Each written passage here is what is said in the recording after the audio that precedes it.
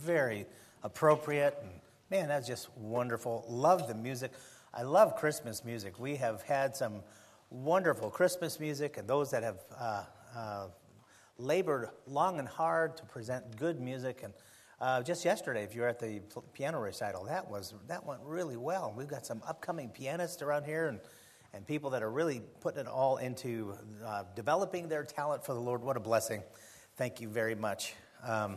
Before we move on, had a request come in from the Gascoignes. David's had some difficulties just lately, and of course you know of the different pressures upon the family, and so you just be praying for David. And if you would also just respect the family and not ask a lot of questions, but just pray, if you would. Just pray, and that would be very much appreciated. That's what they would like for you to know, that prayers are appreciated today. Being that this is Christmas and getting closer and closer to the Christmas time where we celebrate the birth of our Lord Jesus Christ. I love Christmas. I love everything about Christmas. We're going to be talking about that today. Brother Tim, Schecksteiner, why don't you come up here? Some people are Christmassy, and then some people are Christmassy. I want you to see this. This is great. I would do that if I had the guts, but I don't have the guts. Some people are so Christmassy that they needed that. No, I was going to say that they begin to look like the Antichrist or something, but anyway. That's the reason why some are pushed to become Ebenezer Scrooges, because people like Brother Tim.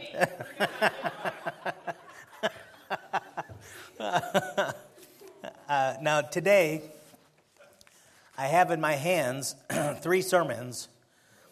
There's a $100 sermon that lasts for 5 minutes, a $50 sermon that lasts for 15 minutes, and a $10 sermon that lasts for 1 hour. So now we're going to take an offering and see which sermon that you want me to... Now, we already took the offering. Somebody count it up and let me know which sermon I'm supposed to preach.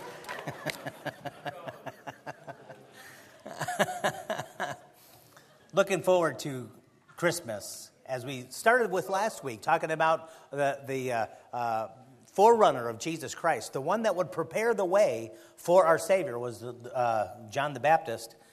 And so we're going to kind of pick up with that today, and then we're going to finish up with that next week about the Lord coming to earth as our Savior. So Luke chapter number 1, read silently along with me as I read pretty much the whole chapter. Luke chapter number 1 from verse number 5. We're looking at the everlasting kingdom that would be presented by our Savior who came to earth. Luke chapter 1 from verse number 5. There was in the days of Herod, the king of Judah, a certain priest named Zacharias, of the course of Abiah. Now we're going to get to that name later on, and I'll say something about that. But remember that. He was of the course of Abiah, or the family of Abiah. And his wife was of the daughters of Aaron, and her name was Elizabeth. And they were both righteous before God, walking in all the commandments and ordinances of the Lord blameless. And they had no child, because that Elizabeth was barren, and they both were now well stricken in years. And it came to pass that while he executed the priest's office before God in the order of his course, according to the custom of the priest's office, and we're going to refer back to that in a little bit, but according to the custom of the priest's office, his lot was to burn incense when he went into the temple of the Lord. And the whole multitude of the people were praying without at the time of incense. Verse 11. And there appeared unto him an angel of the Lord standing on the right side of the altar of incense. And when Zacharias saw him, he was troubled, and fear fell upon him. But the angel said unto him, Fear not, Zacharias, for thy prayer is heard, and thy wife Elizabeth shall bear thee a son, and thou shalt call his name John. And thou shalt have joy and gladness, and many shall rejoice at his birth. For he shall be great in the sight of the Lord, and shall drink neither wine nor strong drink, and he shall be filled with the Holy Ghost, even from his mother's womb. And many of the children of Israel shall he turn to the Lord their God, and he shall go before him in the spirit and power of Elias," and that's a reference of the Old Testament Elijah, "to turn the hearts of the fathers to the children, and the disobedient to the wisdom of the just, to make ready a people prepared for the Lord." Verse 18. And Zacharias said unto the angel, "Whereby shall I know this? For I am an old man, and my wife well stricken in years." And the angel answering said unto him, "I am Gabriel, that stand in the presence of God, and am sent to speak unto thee, and to show thee these glad tidings." They have to understand, Gabriel was one of the archangels of God, one of God's highest in his command of his forces. And so this was the top brass sent for this kind of an announcement, because the king was coming, because it was laying out the groundwork for the Lord Jesus Christ, the Creator, to be born to take upon himself flesh. And so it was Gabriel, that top emissary of heaven, sent to speak these things and show these glad tidings. Verse 20. "And behold, thou shalt be dumb and not able to speak until the day that these things shall be performed, because thou believest not my words, which shall be fulfilled in their season." And the people waited for Zacharias and marveled that he tarried so long in the temple. And when he came out, he could not speak unto them. And they perceived that he had seen a vision in the temple. For he beckoned unto them and remained speechless. And it came to pass that as soon as the days of his ministration were accomplished, he departed to his own house. And after those days, his wife Elizabeth, sure enough, conceived, and hid herself 5 months, saying, "Thus hath the Lord dealt with me in the days wherein he looked upon me to take away my reproach among men. And in the 6th month, the angel Gabriel was sent from God unto a city of Galilee named Nazareth, to a virgin espoused to a man whose name was Joseph, of the house of David, and the virgin's name was Mary. And the angel came in unto her and said, Hail, thou that art highly favored, the Lord is with thee. Blessed art thou among women. And when she saw him, she was troubled at his saying, and cast in her mind what manner of salutation this should be. And here's our text in verse number 30. And the angel said unto her, Fear not, Mary, for thou hast found favor with God, and behold, thou shalt conceive in thy womb, and bring forth a son, and shall call his name Jesus. He shall be great, and shall be called the Son of the Highest. And the Lord God shall give unto him the throne of his father David, and he shall reign over the house of Jacob forever, and of his kingdom there shall be no end. Then said Mary unto the angel, How shall this be, seeing I know not a man? And the angel answered and said unto her, The Holy Ghost shall come upon thee, and the power of the highest shall overshadow thee. Therefore also that holy thing which shall be born of thee shall be called the Son of God.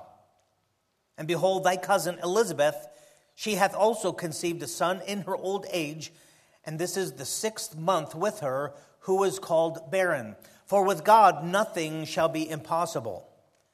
And Mary said, Behold, the handmaid of the Lord, be it unto me according to thy word. And the angel departed from her. Thank you, Lord, for your word. I pray that this morning you would help us to see some things that would aid in our worship, in our understanding of the Christmas season, of what had taken place and what we're rejoicing about. Lord, thank you so much for the fantastic message, the most important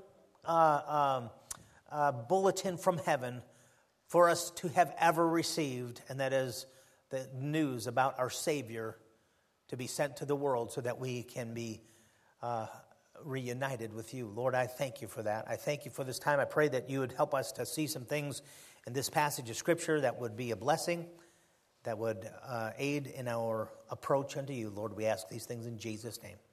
Amen. Now, last week we saw how that the Lord ordained to send John the Baptist as the heavenly MC, the master of ceremonies, if you will, to announce the arrival of the Messiah. We read how that God informed Zacharias and Elizabeth, John's parents, of the using of their child for this task. John would arrive in the custom of the Old Testament prophet Elijah. Now, Elijah was peculiar and aloof from the pleasantries of civilization, and John would be the same way. He'd be in that same kind of a character. Elijah, as John, would turn out to be a rough man of godliness and piety. Out of step with the political correctness of the day, for sure, but completely harmonious with the heart and the will of God. As we know of Elijah, and then the words that Jesus spoke about John the Baptist and who he was and his spirituality and his piety. There was some confusion to the Lord's followers as to the coming again of Elijah that was prophesied, but Jesus harmonized it in places like Malachi chapter 4. You know, we looked at this last week. This is the last of the Old Testament. After this utterance, 400 years of silence. But this is what was said about the coming of John the Baptist, who would announce Christ in Malachi chapter 4 and verse number 5. Behold, God says, I will send Elijah the prophet before the coming of the great and dreadful day of the Lord. And then we see that being fulfilled in Mark chapter 1, verse number 1. The beginning of the gospel of Jesus Christ, the Son of God. And here's where it starts. If it says the beginning of the gospel, the good news, this is where you would begin if you're going to tell the story of the gospel. Verse 2, as it is written in the prophets, behold, I send my messenger before thy face, which shall prepare thy way before thee. The voice of one crying in the wilderness, prepare ye the way of the Lord, make his paths straight. This is that fulfillment. And he says, John did baptize in the wilderness and preach the baptism of repentance for the remission of sins. So he was that one to come. He was this appearance of Elijah of the Old Testament. So it was kind of confusing to some in Jesus' day. Well, is Elijah coming, or how is this going to work out? You said that you would send the messenger before your appearing. And so in Mark chapter 9, verse number 12, Jesus is answering the questions that the disciples had. And he answered and told them, Elias verily cometh first, and restoreth all things. And how it is written of the Son of Man, that he must suffer many things and be set at naught. But I say unto you that Elias is indeed come. He says, John the Baptist did show up.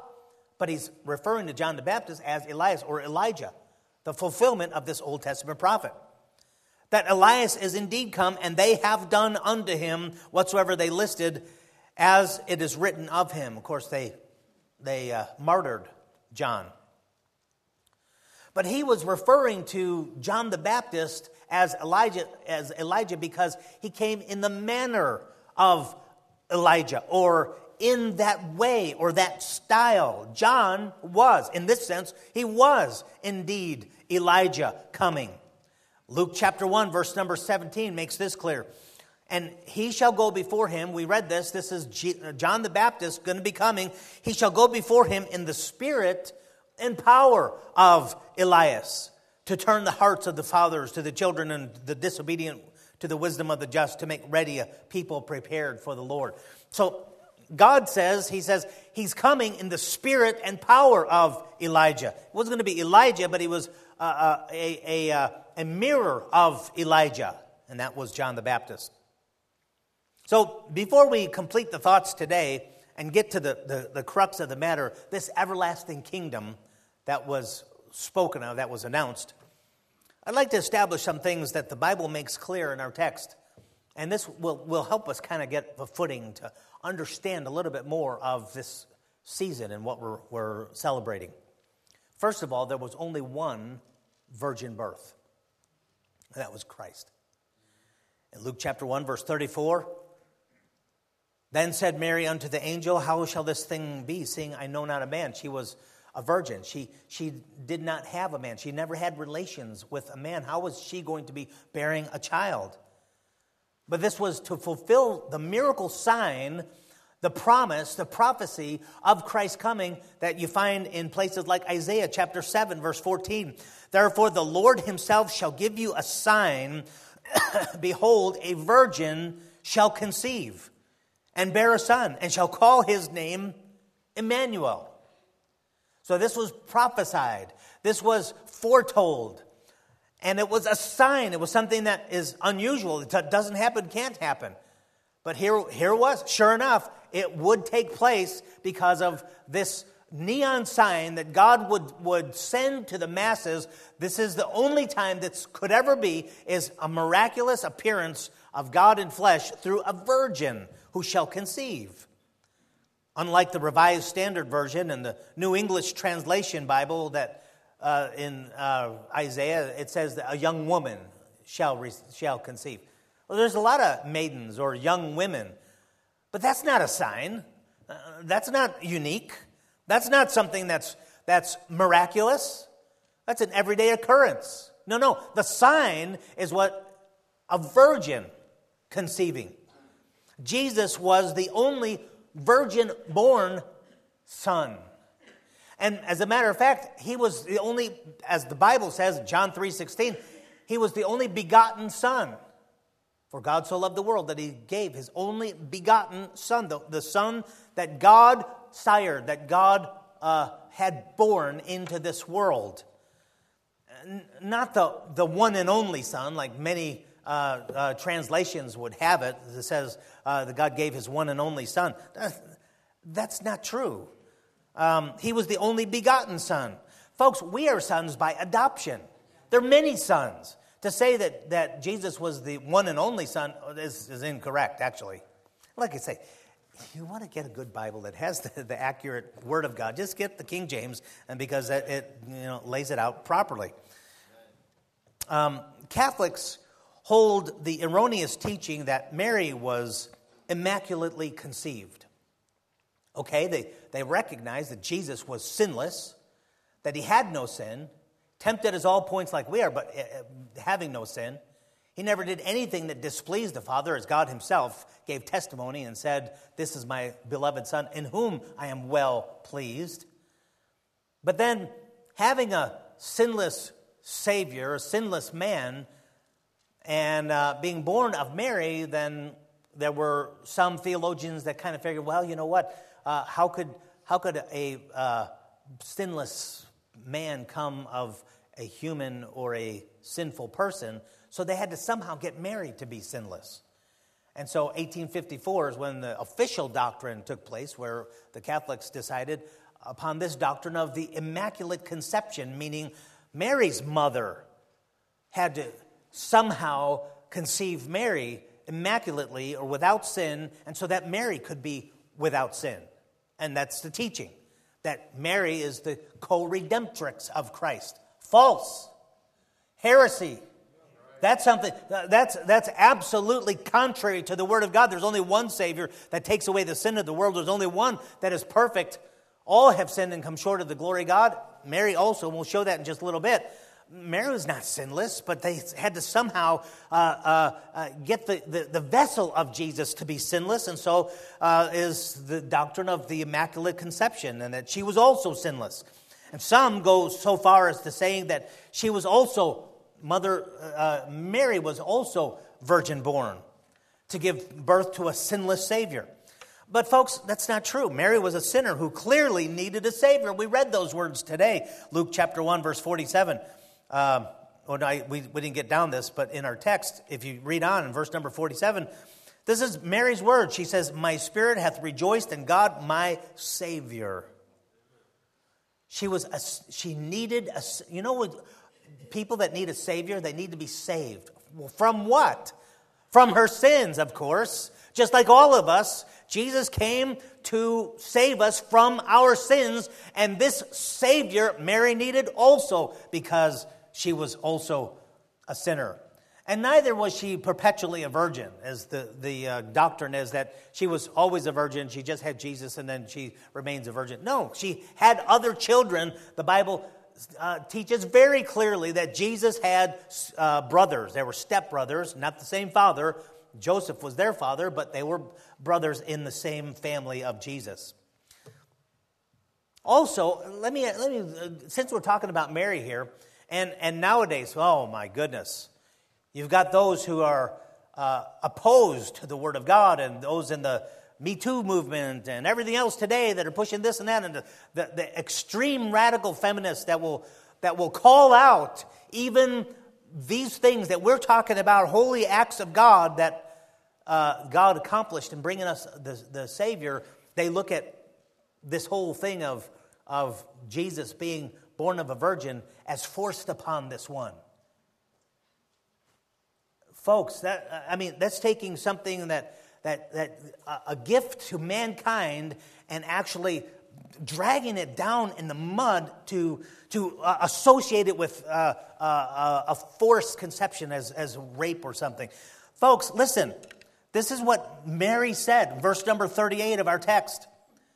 Luke chapter 1, verse 38, Mary said, "Behold, the handmaid of the Lord." When she heard the plan of God that she would, and wasn't already, but would conceive, that she was going to conceive, this was God's plan. This is what she said, "Behold, the handmaid of the Lord." She's presenting herself as a servant of God. "Be it unto me according to thy word." She was willing to comply with the will of God, to have part of this redemption to all mankind. Willing. It's not this Handmaid's Tale that you go, what in the world, guys, folks? This has gone so far beyond, and it's so contrary to what the Bible teaches. No, she willingly complied with God's will. And then there's the position that we shouldn't celebrate Christ. Do you know anybody like that? I know certain people like that they're Christian, and they're so Christian that, a celebration of Christmas is unscriptural, or it's wicked, or it's tainted. And so you shouldn't celebrate Christmas. There's entire cults, the Jehovah's Witnesses and others, that will negate Christmas or the celebration of Christmas because of its pagan origins or whatever, the wording or the what do you call it, the thinking is this, that December 25th is the winter solstice, and it's really a pagan holiday and whatever. Or maybe decorating a tree and then bowing down to them as idols. And that's what we do, right? We put up a Christmas tree and bow down to it and worship it. I don't know if you do that. We sing the song, "Oh, Christmas tree, we worship thee." Well, I don't worship the Christmas tree. I don't know, maybe somebody does, but looking at that like idols and taking a verse out of context from Old Testament and say, well, this is what they did. No, they're not talking about a Christmas tree. They're talking about making wood into an idol, a stump, a form of a person or bird or animal or whatever, and bowing down to that. But nonetheless, or maybe they'll say, well, we don't know the date of Christmas. It's not December 25th. And, that's nonsense. Folks, that's nonsense. If there's anything to celebrate at all, if mankind has anything to celebrate, it's what the angels declared as peace and goodwill toward men from God in the form of a Savior. If God says this is a red letter occurrence, the event of all events that would eclipse anything else, and that this is peace and goodwill towards men in the form of Jesus Christ coming to earth. They celebrated a, quote, minor victory in places like Nehemiah chapter 8, verse number 10, when they built the walls. Remember, they were returning to Jerusalem after being exiled, and they're gaining in strength of the nation again, and they built the walls. In Nehemiah chapter 8, it says, "Then he said unto them, Go your way, eat the fat, and drink the sweet, and send portions," that's gifts, "send portions unto them for whom nothing is prepared. For this day is holy unto our Lord. Neither be ye sorry, for the joy of the Lord is your strength." So the Levites stilled all the people, saying, "Hold your peace, for the day is holy. Neither be ye grieved." And all the people went their way to, this is what they did in celebration, to eat and to drink and to send portions and to make great mirth. That means party. Because they had understood the words that were declared unto them. Sounds an awful lot like a kind of a Christmas celebration, don't you think? You know, having a party and a feast and gifts towards one another because of the celebration because they understood God. Well, thank the Lord for that. Hey, folks, we understand what God did for us. What an event to celebrate. What an event to do that. And by the way, even if we didn't know the exact date of the birth of Christ, can we not just pick a date as some orphans have to? You know, here's an orphan that doesn't know the parents, and they've been put in some orphanage, some step someplace, and they don't know the date of their birth. So, of course, they never have a birthday, right? No. If I was an orphan and didn't know the date of my birth, I'd pick one. I'd say, okay, that's the day I'm going to celebrate. I don't know which one it is. Or matter of fact, I'll celebrate all of them if you can, you know. Because that's what they do. They pick a date, you know, because they don't know the date. So they just, how about if we don't know the date, we'll just pick a date, you know, and call it good. But we have some really cool information in our text that will give us pretty much a precise time of the birth of Christ. I've gone over this before, so let's kind of look at what the Bible says in our text. Zacharias said the priesthood places Christmas at Christmas time. What do you know? Let's take a look at it. First of all, the Hebrews' religious year begins with the month they call Nisan.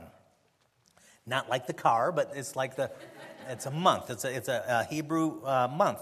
The Hebrew Nisan roughly corresponds with between mid-March to mid-April on our calendar. It's a little bit different because they got different days, whatever. But it's about mid-March to mid-April is their first, and that's in accordance with the Passover. You could look at Exodus chapter 12 when they're coming out of Egypt and when God says, okay, we're going to do this. The Passover is about to take place. And then God changes everything. He says, this shall be the first month unto you, the very first month, because it's your freedom. You're being freed from slavery as the first time of your life. By the way, what a picture of our salvation. That's when we first started living. Amen. But anyway, so God, you know, changed things right at that point and says this is the first month. So their January was Nisan, which was about mid-March. The priests who served in the temple, they served after a pattern that King David established. In 1 Chronicles chapter 24, if you want to open your Bible there, we'll kind of take a look at a verse or two there.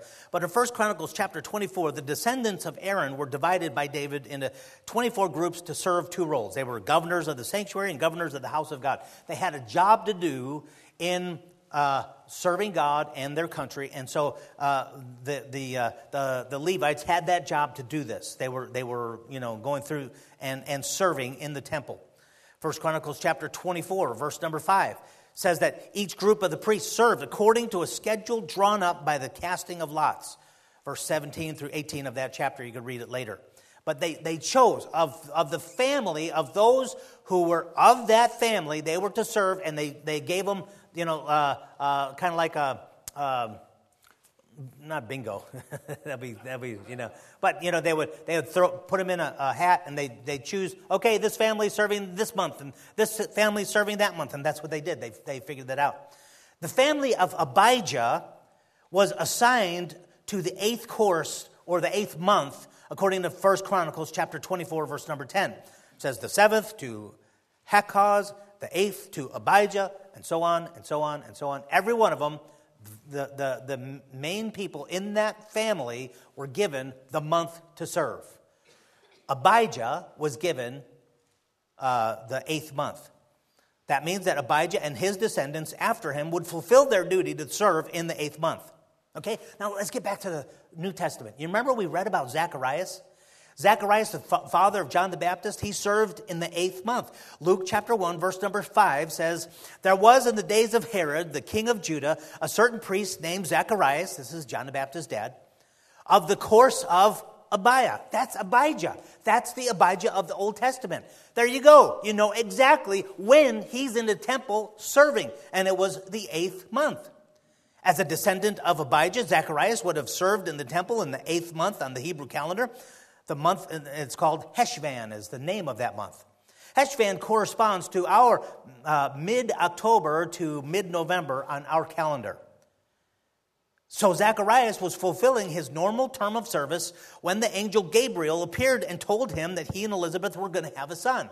You remember? While he was in there serving, everybody else is outside waiting for him to complete. That was that time. It was in the month Heshvan.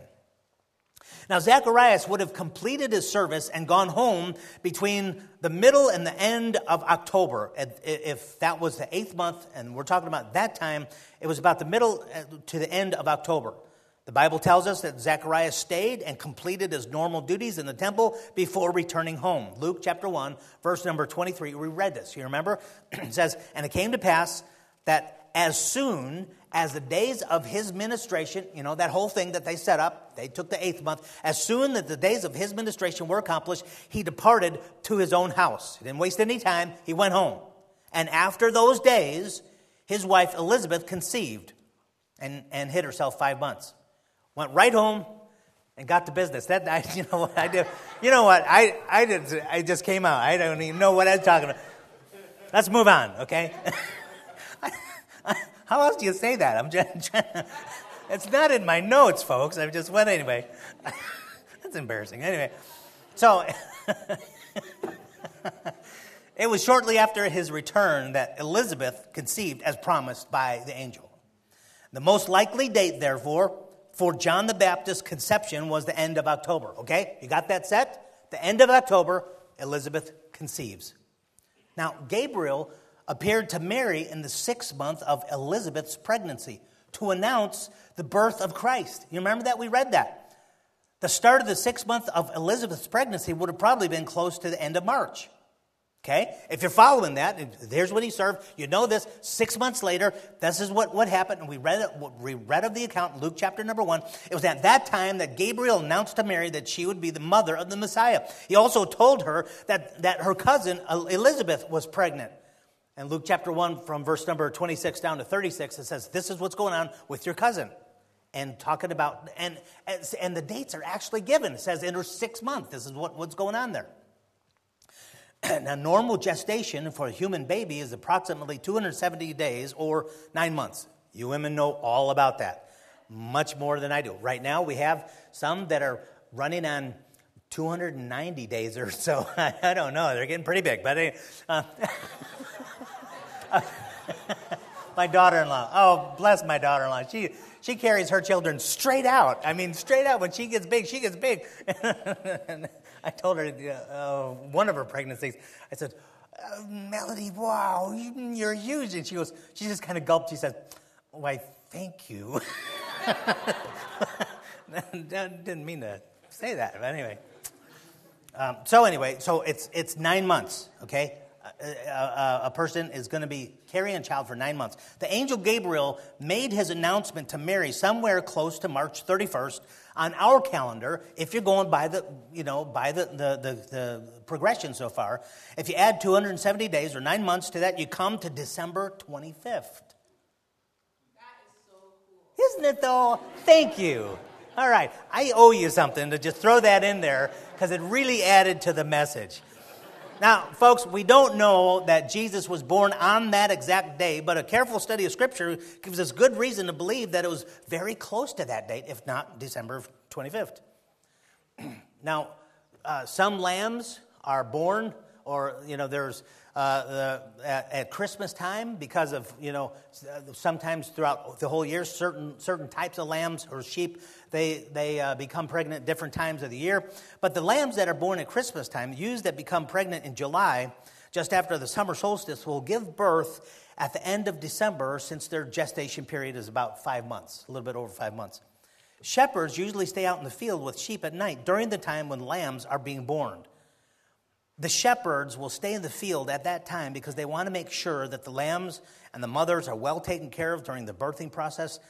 And the Bible says that the shepherds were out in the fields when the angel came to announce the birth of Christ to them. You remember Luke chapter 2, and shepherds as they were abiding in the fields at night, Now, they don't normally do that, but they were because lambs were being born.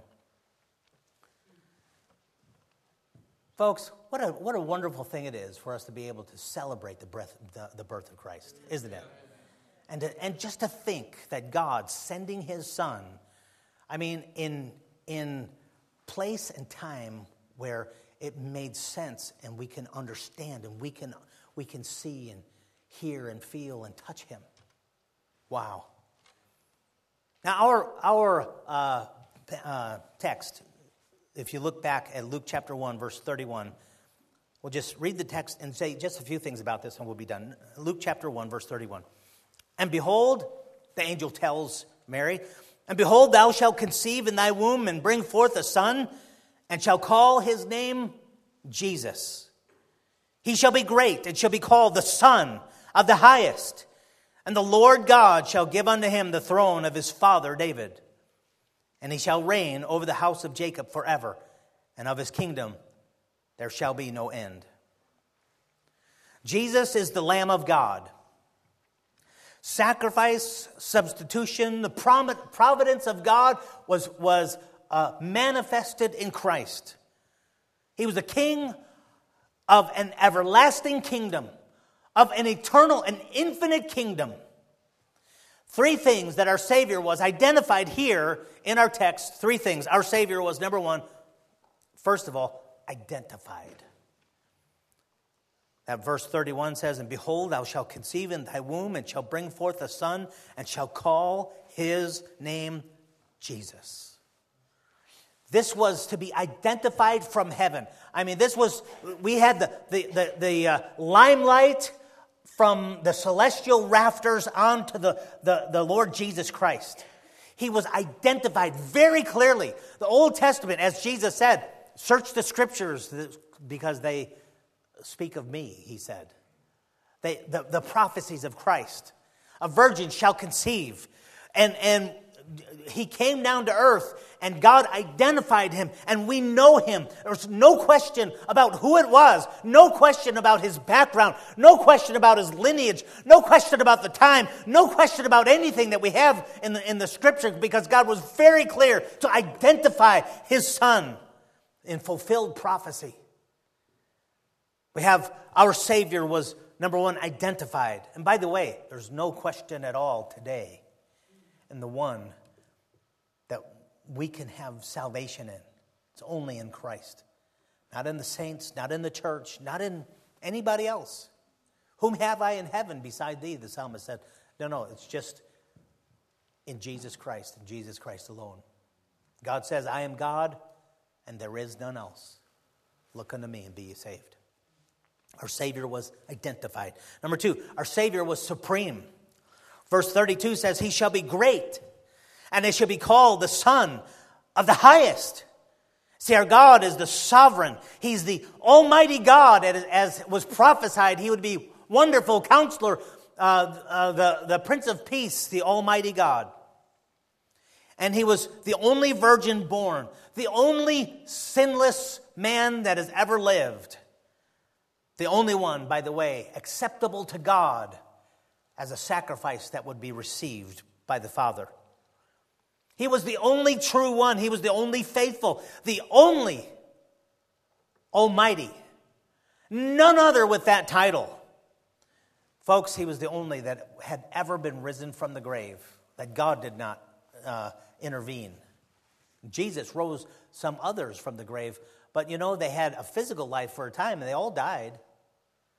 But Jesus rose from the grave to die no more.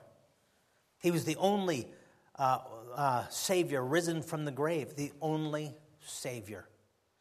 Acts chapter 4, verse number 10 says, be it known unto you all and to all the people of Israel that by the name of Jesus Christ of Nazareth, whom ye crucified, whom God raised from the dead. By the way, that was the pinnacle. That was the neon sign. That was the highlighting of who he was. He was raised from the dead. Even by him doth this man stand here before you whole. This is the stone which was set at naught of you builders, which has become the head of the corner. In architectural standards, you have a facility that has a building that has the arches that come up, and that cornerstone, that cap piece is the one that holds the pillars together. The cornerstone of the foundation is that which is the foundation of the entire building. And he says even the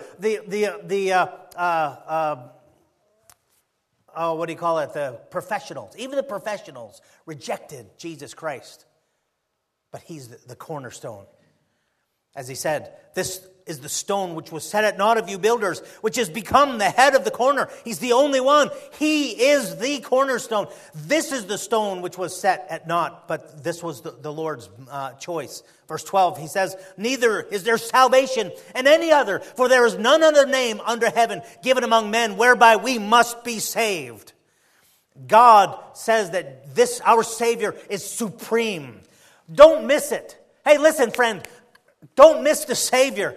If you miss Him, you miss it all. Just as God said, look unto me and be ye saved, all the ends of the earth, for I am God and there is none else. Folks, we have nowhere else to go for our salvation. But we have Jesus. He's the Savior. Our Savior was identified. Our Savior is supreme. And our Savior is eternal, as the text says. And He shall reign over the house of Jacob forever. And of His kingdom there shall be no end. We're going to live forever. Except it's not in this old life. You know, I wonder really how blessed that would be. They have a life of sorrow and grief and pain and separation and loss and heartache. How would that be? No, this is a life living forever in heaven as God had intended. A place that is perfect in an atmosphere and a surrounding and an economy that is totally in harmony with God and the universe. We're going to live forever, but in God's intended heaven. Thank the Lord that His kingdom is forever. He'll reign forever, and of His kingdom there shall be no end. Are you saved? Are you connected to this Savior? Have you ever come to have Jesus, just like Mary did? She said, I need a Savior. You need a Savior. We all need. Have you ever come to Christ understanding your need and your lack and your dependence and your pitiful condition without the Savior? Listen, He's the only one given among men whereby we must be saved. Have you been saved? Do you know that for sure? Listen, friend, that's what this whole season is all about. That's what the advent of Christ here was all about. And that's to provide salvation for you and for me. To take away the sins of the world. That's what Jesus did on the cross. He bore our sin, but now it's up to me to receive Him because I could miss it. You could miss it. You could miss it having Jesus. The Bible says, he that hath the Son hath life. He that hath not the Son of God hath not life. It's just as simple as that. If you have Jesus, if you have His salvation, then you're going to heaven and you're part of the family of God. What a blessing. If not, don't miss it. Don't miss it. That's why the announcement. That's why God made sure to make clear the salvation brought to earth. He shall reign over the house of Jacob forever, and of His kingdom there shall be no end. Lord, I pray that You'd help us to be assured of that by receiving Christ.